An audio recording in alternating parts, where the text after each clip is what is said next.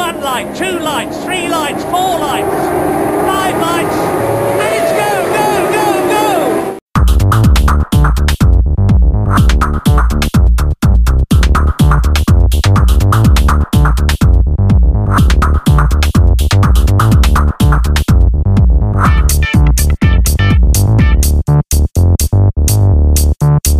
Two, one. Hello, everybody. My name's Aaron, and this is the 5 Red Lights podcast. And today we're looking ahead to the Turkish Grand Prix, back after 9 years off of the F1 calendar. The last time they raced there was 2011, and I am so excited for this race. It's going to be brilliant to see the new cars, with the 2020 cars, not new cars anymore, are they? They've been going for several races now. Then 2020 cars go around that circuit, especially around turn 8. Quadruple apex, very, very exciting. So let's dive on into the history of the Turkish Grand Prix, which has only ever been held at the Istanbul Park circuit. So it's built between the Pendik and Tulsa districts of Istanbul, and it sits on the Asian side of the city, which is important because it's separated by the Bosphorus Bridge in Istanbul, and it spans across Europe and in Asia. So technically, we do have a race in Asia in 2020. Even though we don't have China or Malaysia or Bahrain. Oh, we've got Bahrain, that's Middle East, isn't it? But yeah, you know what I mean. It's an anti-clockwise layout, so that's a rarity in Formula One. So it's going to challenge the drivers with their neck muscles, especially through that legendary turn 8. But they'll have been preparing for the last 2 weeks for that. And I don't think it gets drivers as much as it used to nowadays, because you used to the late 90s and early 2000s, you always used to see around Interlagos the drivers sort of resting their neck because they were getting tired towards the end of the race. But they're a lot fitter now. That the nutrition and the preparation that they have is a lot deeper, a lot more well thought out in terms of how they maintain their bodies for elite performance. But it's going to be a 5.338 kilometer lap of each of around the circuit, and it's a mixture of high, medium, and low speed corners, I think. So, providing a good all-round challenge for both the car and the driver, as well as the engineer, which is going to be really important that they manage the tyres really well and they set the car up to be well balanced through each section of the track. It's just such a broad spectrum that they've got to nail, and indeed that legendary corner of turn 8, and we're going to go on about it quite a lot. It's going to ask a lot from both the car and the driver in terms of bravery and the handling of the car. The track was designed with a lot of similarity to other famous tracks such as Spa and Interlagos and Laguna Seca. So it's going to draw on a lot of different heartstrings. So you might see something that reminds you of Spa or Interlagos if that's your thing. They're one of your favorite tracks. But again, turn 8, from the word go, it stood out, and it's revered and remembered by everyone who watches it on telly. And I think the drivers will be having either some nightmares about it after the race, or some very pleasant moments as they go through it, hopefully full throttle. The rest of the circuit, it's fairly straightforward. It's a good track. The final sector, though, is where it really gives us some fruitful racing. So it's a good spot for overtaking, especially down that back straight. So they come out of turn 9, up over the crest, round the right-hander of 11, and it's rising and plunging all the way through, which is good for the drivers, and that they enjoy that. And we've seen with circuits that we've gone to so far this season where there's a bit more undulation. It tends to hit the spot a bit more with the drivers. They enjoy themselves a lot more. And it does actually set up some good racing, as we'll hopefully see this weekend. So down into turn 12, that's the tight hairpin, and it's a triple switchback. And this comes off the back of the DRS zone. So hopefully that switchback sequence, and we saw the McLarens in 2010 battling through there. So you've got 12, 13, and 14 leads onto the main pit straight. Hopefully get some overtaking action there, and maybe even into turn 1. So we had Button and Hamilton go wheel to wheel through 12 and 13. Button got the job done. Hamilton then positioned himself coming out of turn 14 and retook the lead of that race into turn 1. And that was after the two Red Bulls had showed them how to not do it by crashing into each other. So let's have a few stats for this track. The lap is probably about 69% full throttle, and that is taken from 2011. So let's be honest, the amount of extra downforce and power that these cars are going to be carrying, the 2020 Beasts will be going past maybe 75%, I think. It's certainly going to rise that percentage of full throttle. The lap record, which is probably going to be shattered this weekend as well, is a 124.770. Set on the very first visit there, actually, from Juan Pablo Montoya, when they were only allowed to use one set of tyres for the whole race in 2005. So you had 2006, 2007, 2008, 2009, 2010, and 11, where they were able to change tyres, but they still didn't go faster than that. So that's a slightly odd stat, but it's probably going to fall this weekend, let's be honest. I mean, they've been shattering lap records all the way through the season. These cars are so fast now, even if they don't race particularly well on certain circuits. Looking back then at the past winners and the past races. So, as I said just a minute ago, the Turkish Grand Prix was held for the first time in 2005, won by Kimi Raikkonen in the McLaren MP420. Juan Pablo Montoya, even though he set the fastest lap, he was running second in that race. Actually, he wore out. He had some tyre wear. I think he had an incident with one of the Jordans, the backmarker Jordans. I think it was Montero, Thiago Montero, ran into him from behind at turn 12, and he had some tyre wear issues, and he ended up skating wide at the turn 8 corner and lost the position to Fernando Alonso. There's a classic Kimi team radio, one of the very early team radios from Kimi. They told him he won the race, and he said, "Oh, where did Juan Pablo finish?" And they said, "Oh, third. Alonso passed him on the last lap." And he goes, "Oh." So a very early Kimi team radio moment there. And after that, 3 years in a row, Felipe Massa, 3 consecutive wins for Ferrari. He claimed his first ever win, his maiden win at the Istanbul circuit in 2006, and he won again in 2007, and once again in 2008.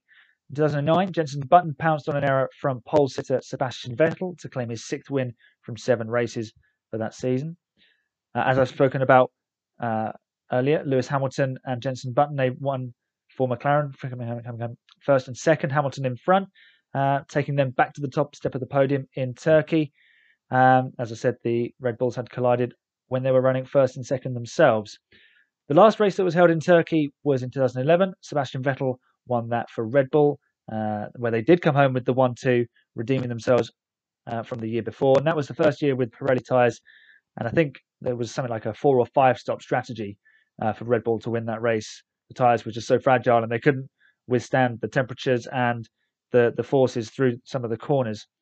It's not going to be quite as warm this weekend. It's going to be probably a bit chillier than they're used to around there, but they're not going to have any sort of representative data, especially for this style of car, the V6 hybrids and the downforce that they've got, the tyres.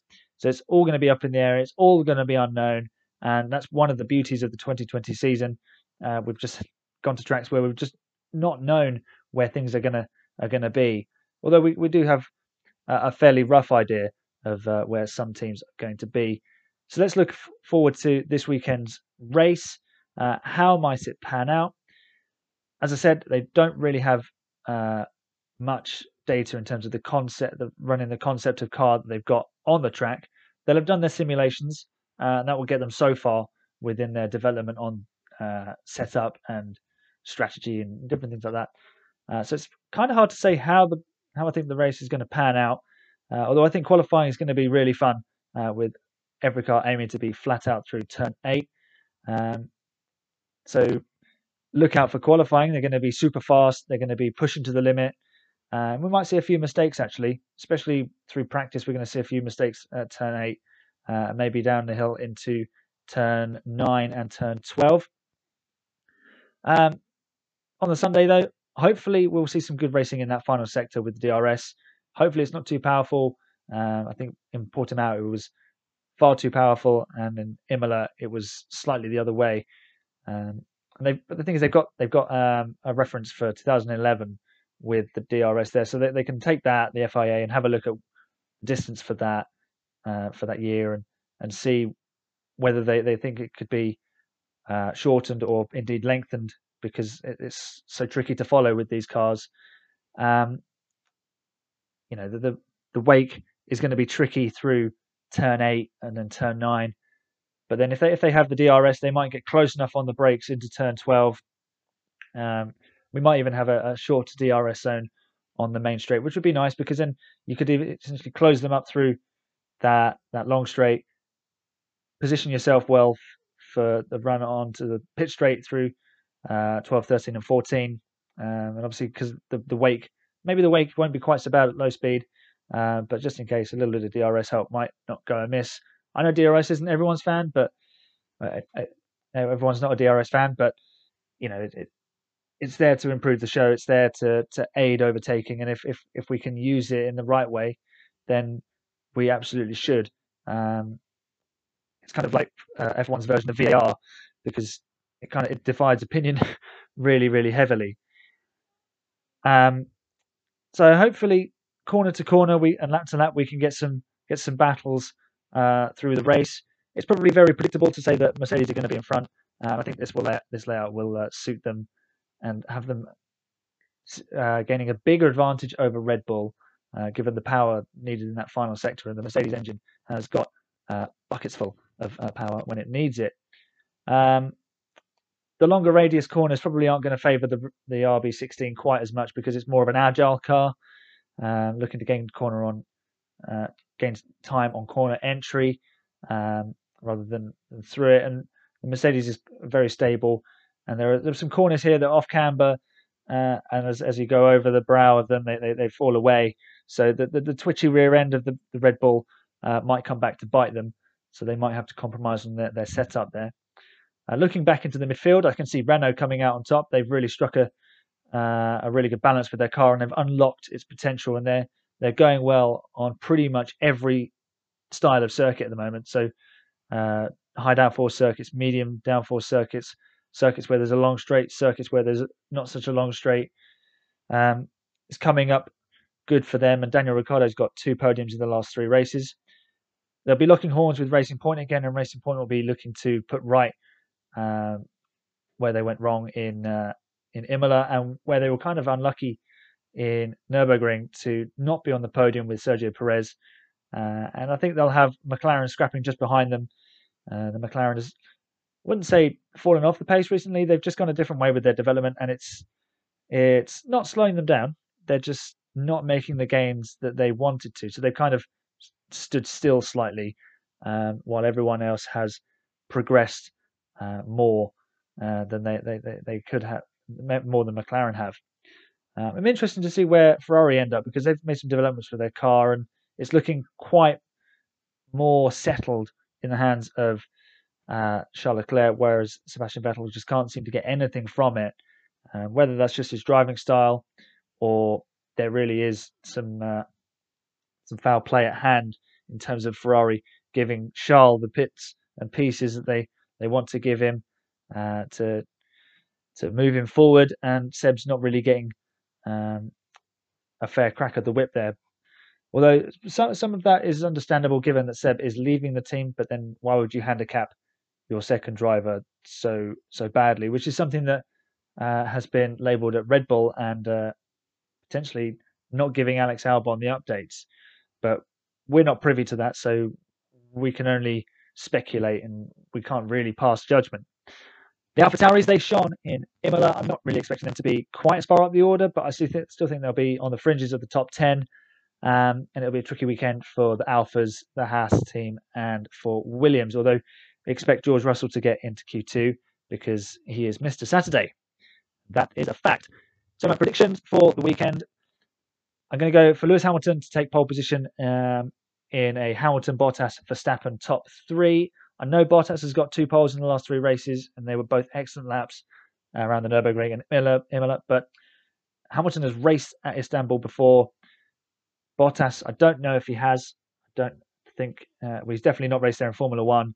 Although the fact that these cars are so different to what they raced in 2011 and 2010, it might count for nothing. So Hamilton will have an idea of what to expect from the track, and how maybe to set the car up and balance, and just a few tricks around the circuit. perhaps how to maximize it over one lap or over a race distance. But he's a very different driver to the one that raced there in 2011, of course. He's qualified P2 on 3 occasions, Lewis, and not got a pole position. So it's one of the few tracks where the most successful qualifier in Formula One has not claimed a pole position. And bear in mind, he was actually really unhappy with his lap in Q3 in Imola, describing it as poor. So expect him to come back in true Lewis Hamilton fashion and probably snatch the pole position from Bottas. As for the race, I think it will be the same order for the top 3. I think Hamilton is going to claim his second win in Istanbul, and to go with that will be his 7th World Championship. Bottas needs to pull something off very surprising to beat Lewis, especially if he doesn't grab the pole. How often do you see Valtteri get ahead of Lewis at the start and stay there? Not very often. If he takes the pole, Valtteri, it will be different because we might see that dominant Bottas performance that we probably would have seen in Imola had he not picked up that piece of Ferrari that slowed him down. Just sheer bad luck in the end. But I think despite that, given that the track layout does lend itself to overtaking pretty well, and hopefully, fingers crossed, it will do with these style of cars, I can see Lewis finding a way past him. But then Bottas can win, and Hamilton can still claim the championship if he finishes second. So in that scenario, Bottas would need the extra point for fastest lap. So if Lewis is third, Valtteri needs to win again. It's looking very much like Lewis will take that 7th World Championship this weekend. Verstappen is probably the only man who can get in between them. He's the only man and machine combination able to really get close to the Mercedes, and he's probably a shoe-in for third. And unless the Red Bull has a trick up its sleeve in terms of race pace, or they do something clever on the strategy and how the tyres are working, I can't really see him getting in between them. But he might be able to force a little bit of a battle at the front. And maybe we'll get something like the battle we missed out on in Imola because of the virtual safety car. So let's do a little bit of news and roundup. So the first ever Saudi Arabian Grand Prix will be held in November 2021. That was announced last week. It's going to be a street track, and it's going to be at night. So it's going to be a little bit like Singapore. And obviously, there are huge question marks over why Formula One are going to a country with a record of human rights like Saudi Arabia. But then we've been to some of these other countries before, like Abu Dhabi and Bahrain, and Formula One gets by, and people sort of do forget about it after a while. And while we shouldn't look away from that and turn the other cheek, so to speak, it's good to have new places on the calendar and a new venue and a new style, and perhaps it can be an opportunity for them to showcase the good things that they do, and hopefully not just use it as a blanket cover for the things that go wrong in that country. And the World Cup, the Football World Cup, is being held in Qatar in 2022. So it's up to these places to make sure that they show themselves in a good light. And using sport does enable them to do that.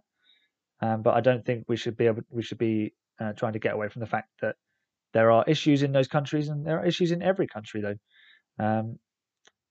But then some are greater than others. Should we go to America when we've got people rioting on the streets because of different things? And it's not just the Black Lives Matter movement. It was other things in the past. It was, America has its issues just like Great Britain has its issues, and other countries have their issues. So that shouldn't stop a country being able to host a sporting event like a Formula One race. And will Lewis Hamilton really walk away at the end of 2020? He did say that he wasn't sure if he would be on the grid in 2021. I don't think that was a serious threat. I mean, I would be very surprised if he won the 7th World Championship and then called it a day, when he's got the car that they're not developing them hugely from this season to next season. There's only certain elements that they can change for 2021. And given the advantage that Mercedes have and that they've already started working on a 2021, they've stopped developing 2020, I think he would be foolish to walk away at the end of this season. And Mercedes would be silly to not have him for next season, because they'd potentially miss out on a world championship. That said, I mean, Lewis would definitely miss out on a world championship, I think, because I don't think Bottas has got what it takes to stop him. That said, if Lewis did walk away and then they promoted George Russell, that would be interesting. That would be good, because you'd get a real barometer of what George Russell is capable of, because Bottas is a proven Grand Prix winner, and I think without Hamilton, he would probably be able to win the World Championship, although there is some speculation as to whether Bottas is raising his level to try and keep up with Hamilton, and still just falling short. Whether if Hamilton left, Bottas would sink his level slightly, and maybe George Russell would be able to capitalize on that opportunity if they put George Russell in the car. I'm sure they would put George Russell in the car, because after all, he is a Mercedes driver. So that is the end of this episode of the 5 Red Lights podcast. Take a moment to subscribe if you are watching the video on YouTube, and leave a like on the video, and leave some comments. Leave me your predictions for the weekend. If you're listening to this episode, leave it, rate us, give us a 5-star, or hopefully a 5-star rating. And again, get in touch on Twitter, which is at 5_red_lights. We'd love to hear from you. And above all else, enjoy the Grand Prix this weekend. I'll see you next week, or you will hear me next week if you're listening to this. Next week for a look back on the Turkish Grand Prix, and